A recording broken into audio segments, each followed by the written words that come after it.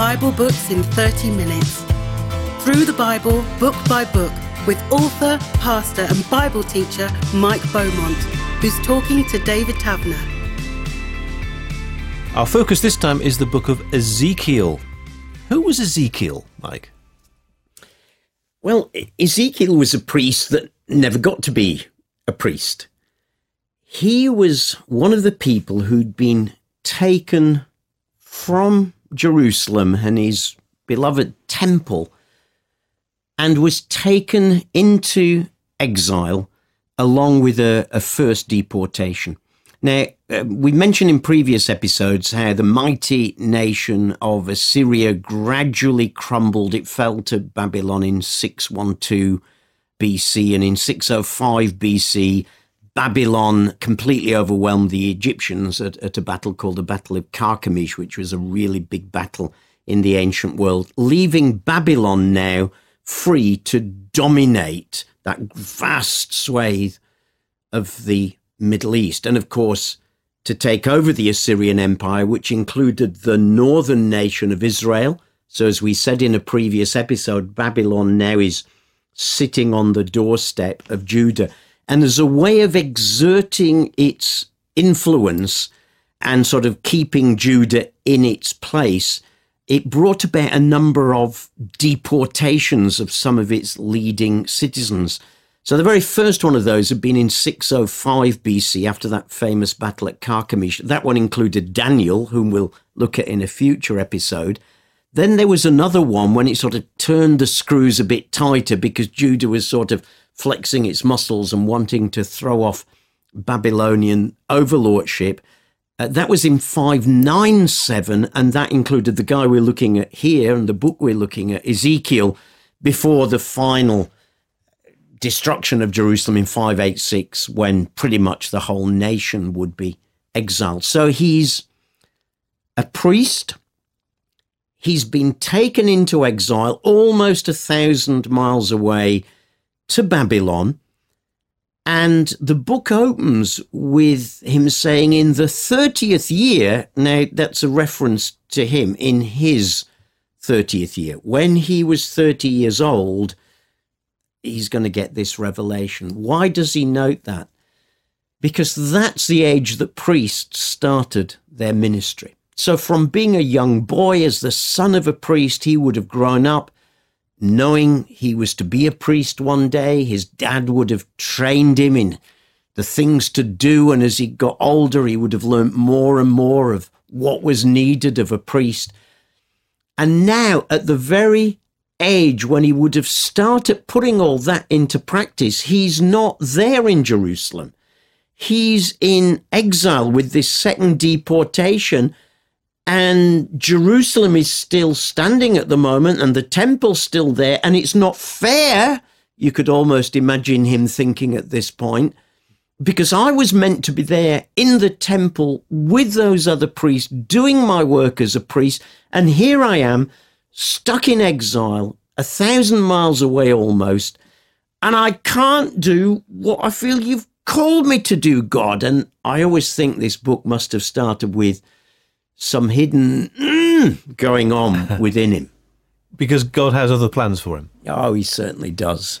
Isn't it great that God always has other plans for us? You know, very often we set out our lives, don't we? And we think this is how it's going to be. And something happens and takes a twist or a turn, or maybe some event happens, or we didn't get a job we'd hoped we would get, or some circumstances come that just seem to block our career development. But God always has a plan, and that's the way that the book of Ezekiel starts, because in that 30th year, when he would have loved to have become a priest, God appears to him in exile and calls him to be a prophet. And it happens in the most incredible way. He's sitting out there in the desert by one of the canals that were very common in that part of the world, linking the mighty rivers of the Tigris and the Euphrates, when suddenly he sees a dust storm coming from the desert. Now, nothing unusual in dust storms, windstorms. They happen in that part of the world. they suddenly come up, the wind whipping up the desert sand. But as he looks at this one, he sees that it's one that's not quite like any that he's seen before. And he suddenly sees there's like flashing lightning in it and brilliant light inside of it. And the more he looks, he starts to see the most weird thing.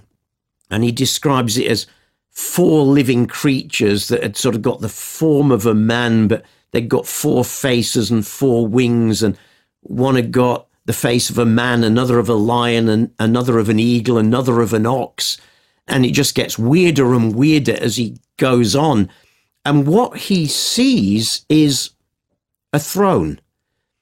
But it's a throne that has got wheels on it.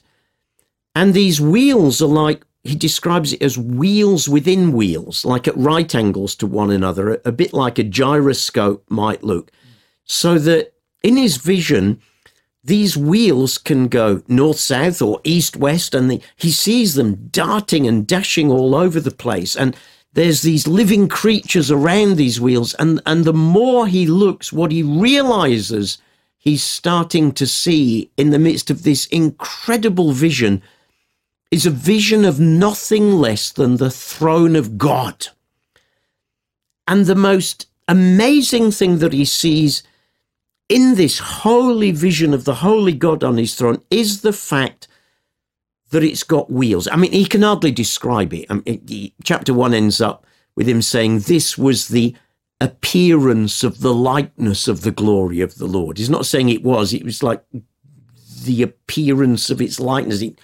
It's the nearest I can get to describing what was going on. And he was seeing this in exile, away from his beloved temple. God was still revealing something to him. Yeah, and the very fact that God was revealing anything was incredible, because what Ezekiel sees more than anything else that will be the foundation to everything else he'll go on to prophesy is that, you see, as a good priest, he always knew where God was. God could be found in the temple. The place where heaven met earth was on the wings of the cherubim, outstretched over the Ark of the Covenant in the Holy of Holies, in the beloved temple in Jerusalem. That was the throne of God. But what he sees in this vision is that the throne of God has come to them in exile. It's like God has a mobile throne, not a mobile phone, though he probably has one of those as well, I imagine. God's got a mobile throne. And this was an incredible revelation for someone who had always believed that God's throne was there in the temple in Jerusalem. No, God's throne can be anywhere. These wheels can dart wherever they like. They can go wherever they like. Why? Because the earth is the Lord's and everything in it, to quote from one of the Psalms. And so what he sees here is that God has come with them into exile. So the exile, yes, was his judgment on them, but it wasn't his abandoning of them. It was his discipline of them. And they come into exile in this sort of second deportation, one more big one to come. But God had gone there with them. I don't know about you, David, but I find that really encouraging to know that, wherever we go, and frankly, even if at times we find ourselves in places we wished we had not been in, God can still be there with us. And that's what Ezekiel saw that day. And he is so overwhelmed by this thought that God has come to be with him. He falls down on his face. He's overwhelmed by this sense of the holy God being with him. And God has to say, Son of man, stand up on your feet and I will talk to you. By the way, he's only called Ezekiel twice in the whole of the book. He's normally called Son of Man by God. 93 times he's called that. And of course, what that title does is contrast his weakness and his humanness compared to the mighty God who is about to use him and call him in chapter 2 to go and be his messenger and go and be the prophet, or go and be, as he's called in chapter 3, because this call covers the first 3 chapters of this book. In chapter 3, God says, Son of man, I've called you to be a watchman for the house of Israel. So hear the word I speak and give them warning. A watchman, of course, was the guy who patrolled the walls of the city at night, looked for any enemy coming, looked for the dawn coming, and would call out in light of what he saw. So Ezekiel, who had been a priest, is now called to be a prophet, a watchman, to call out to God's people and share with them what God is showing to him. So a dramatic opening, to say the least. How does that sort of unfold through the following chapters? Well, if I sort of give you, again, a quick overview, a bird's eye view of his book, as we have done with previous ones, the following chapters then, chapters 4 to 24, are really all about predicting the fall of Jerusalem. Now, remember, it hasn't fallen yet. Babylon has exerted its power. They've imposed 2 deportations of leading citizens, of which he was one, but Jerusalem itself hasn't fallen and wouldn't do until 586 BC. So chapters 4 to 24 are all prophecies saying Jerusalem will surely fall. Don't think this is the end of it. There is more to come, and some of those prophecies we'll see in a moment come out in like some really weird symbolic acts, so they're acted out as well as spoken out. Then in the next block, chapters 25 to 32, there are prophecies about judgment, not now on Judah, but on the nations. So it's as if he's saying, and don't you nations round about think that you're exempt from this, because judgment is the destiny of everyone who rejects God. Then there's a third block, which is chapters 33 to 39, that are delivered after Jerusalem falls. So he gets the news that Jerusalem has fallen to the Babylonians in 586 BC. And it's now that judgment's clear, there's no now possibility of people saying, oh, no, that's not going to happen. You see, all false hopes have now been shattered. And so in this block, Ezekiel now begins to offer hope to them, reminding them that God is still their shepherd, that God can take bones scattered across a dry valley and build them into his people again.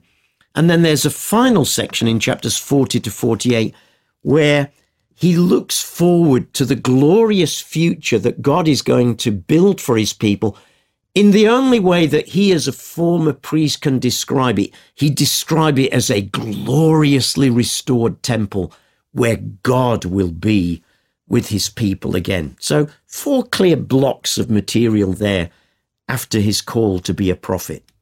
And you said earlier that the way that he communicated the message in many cases was a little bit unusual. I think that's been really polite. I mean, this is just like weird, man. I suppose you might say, what's he been smoking? Is almost like how it could feel. Of course, there's a serious side to it. All of these were God's word through him. And we did say in a previous episode that, these prophets are not cardboard cutouts of one another. God used their character, their background, their training, how they thought and spoke through that. And I don't know what sort of character Ezekiel was, but, he's certainly prepared to do some weird stuff. So, whether he was a bit of an extrovert underneath, who knows? Because I don't think God asks us to do things that, consistently cut against who we are in him. But we find him not just speaking out some of his prophetic words, but actually acting them out. So, for example, in chapter 4, God tells him to draw a picture of Jerusalem on a clay tablet, which is what they wrote on in those days, of course, and then stand the tablet up as though it were the city and act out a siege. And he says, this is what's going to happen to Jerusalem. He's then told in that chapter he has to lie on his side, 390 days on his left side, 40 days on his right. Don't think we have to imagine that those are consecutive days where he lay on his side for that whole period. I think he probably went out, into the market square or where everyone gathered and, lay on his side 390 days on his left, 40 days on his right, to symbolize, it seems, the wickedness of God's people. On another occasion, he shaves all his hair off because God tells him to, by the way, each time. And then he burns that hair and he scatters it all around the city. Why? He's symbolizing what is going to happen to God's people, destroyed and scattered. In chapter 12, we find him packing up his bags and his suitcase, almost to go on holiday, except it's to go into exile. In chapter 24, he'll cook meat in a cooking pot, and then when his wife dies, he's told not to mourn his wife who dies, because it's going to be a picture of how really there should be no mourning for Jerusalem, who has got the fate it deserved. So quite a wide range there of sort of outlandish ways of depicting the message God has given. But of course, each time, as he acts these out, he's also declaring this is what God's saying. So it's a way of sort of grabbing their attention. And remember, this is a people who've become really careless. Yeah, whatever. The prophets have been speaking about what God's going to do for generations in Judah, and they'd not listened. So these are like punchy, pictorial ways of trying to get their attention and say, look and listen. This is what God is going to do with our beloved Jerusalem, unless the people change, and I fear they are not going to, and this is therefore their destiny. But it sounds like he's not just sort of thinking of another new way of visually trying to get the message across. This is coming from God. Yeah, absolutely. Each time here, it's God who speaks to him. So, chapter 4, here's God speaking. Now, Son of Man, take a clay tablet, put it in front of you, and draw the city of Jerusalem on it. Then lay siege to it, erect siege works against it, build a ramp against it. Exactly. And so each time it's God telling him to do these strange things. I do just want to go back, though, to say, I don't think that God asks us to do things, that are directly against who we are and our character. I think he asks all of us at times to do courageous things and to step out a bit beyond our comfort zone. But I think this reflects something of who this character of Ezekiel was, that perhaps he was something more of an extrovert, a showman, in the same way today that we get some preachers who are very quiet and methodical and others who are, very funny or extrovert or tell stories. And we get God's word coming out through the preacher's character, and it can be just as powerful, even though it comes out in very, very different styles. And his style clearly seems to have been this more extrovert style, but each time it's not him thinking, right, what crazy thing can I do now to get their attention? Each time it's because God speaks to him and tells him to do this. Why? To grab their attention. It's as if their ears wouldn't listen over all these years. Well, use your eyes then and look at this and hear through this enacted parable. I mean, bearing in mind that the people are in exile and indeed threatened in Jerusalem with the fall of Jerusalem. So, this is serious stuff, but they're still not getting the message. I know, it's incredible, really, isn't it? But, I think, come on, think of ourselves. How many times has God spoken to us? And, human beings have got an incredible capacity for explaining things away that they don't want to hear or don't want to do, don't they? I mean, come on, you and I have probably done it in our own lives. I'm sure our listeners are sort of smiling and thinking, yeah, I've done that. And we can rationalize things. We've always got a good reason for it. And despite it seeming as clear as the nose on your face when you read it with hindsight, of course, hindsight is a wonderful gift. And they just constantly rationalized it. I don't think they should have done, because there was prophet after prophet after prophet who had brought these messages to God's people, Micah, Isaiah, Nahum, Zephaniah, Jeremiah, Habakkuk, Obadiah. All of these people had prophesied that judgment was coming. And they said, no, and had rationalized it each time. Yeah, we seem to have a weird ability to rationalize what we don't want to hear and to rewrite what we don't want to hear as, well, to use a popular expression, fake news. You mentioned a valley and some dry bones just now. Another strange-sounding picture. Yeah, this is in the section where Ezekiel sees that once judgment has come, God will come and rescue his people. There's a turn in chapter 34 where God says, because your shepherds haven't cared for you, he's using shepherds there as a picture for their leaders, I myself will come as the great shepherd and do this for you. Of course, that would be fulfilled ultimately in Jesus, the good shepherd. But then he goes on, and by chapter 37, he uses a different image of how God's going to come and what he's going to do for his people. And this is a message of, incredible hope for them at this time. And chapter 37 begins with these words, the hand of the Lord was upon me, and he brought me out by the Spirit of the Lord and set me in the middle of a valley. So clearly this seems to have been in some sort of vision that he has. And as he's brought in this vision to the middle of this valley, he says it was full of bones. Bones, human bones scattered all over the place. And God asks him this question, can these bones live? This is death everywhere. Oh, death absolutely everywhere. In fact, it says these bones were very dry. In other words, they'd been there an awful long time. Ezekiel's very wise at this point, by the way, when God says, can these bones live? He says, oh, sovereign Lord, you alone know.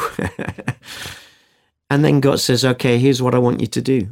I want you to prophesy to these very dry bones and say, dry bones, hear the word of the Lord. I'm going to make my breath enter into you and you'll come to life, and I'll attach tendons to you and make flesh come upon you. I'll put breath in you and you will come to life, and then you will know that I'm the Lord. And so Ezekiel prophesies to them. He says, I prophesied as I was commanded, and as I was prophesying, there was a noise, a rattling sound, and the bones came together, bone to bone and skin covered, and there's still no breath in them. And God says, prophesy breath to them. So I did, and suddenly the breath comes into them. And as I prophesied, they came to life and stood up on their feet, a vast army. And God goes on to say, this is a picture of what I am going to do for my people. So what they had become, and what would certainly become as this final destruction of Jerusalem had taken place, and the vast bulk of exiles were now joining him in exile in great dismay. And imagine, this is really very much like we see today at times. You know, those forced migrants who go to another nation, who've had to leave their nation because of war, and everything that they have believed in has collapsed and been taken from them. And the question you must have got is why, and what's the future hold for me now? And what he sees the future holding is, my people might look like very dry bones scattered across a desert, a dry valley at the moment. But I tell you this, Ezekiel, and tell this to my people, as surely as in this vision you prophesied and those dry bones came together and formed a man and formed an army, and my breath came in them, that is what I am going to do for my people. And of course, historically, that is what would happen, because at the end of the 70 years that Jeremiah prophesied that the exile would last, God would cause another mighty empire to arise. After Assyria came Babylon, and after Babylon came Persia and the mighty King Cyrus, who allowed conquered peoples to go back home, and that included Judah. And so this would be fulfilled. They would go home and rise up again. I probably need to add that some interpreters think this might happen again at the end of time when God restores scattered Jews from around the world to its nation. Though the immediate context of Ezekiel's prophecy is undoubtedly the return from Israel when King Cyrus would permit them to at the end of the exile.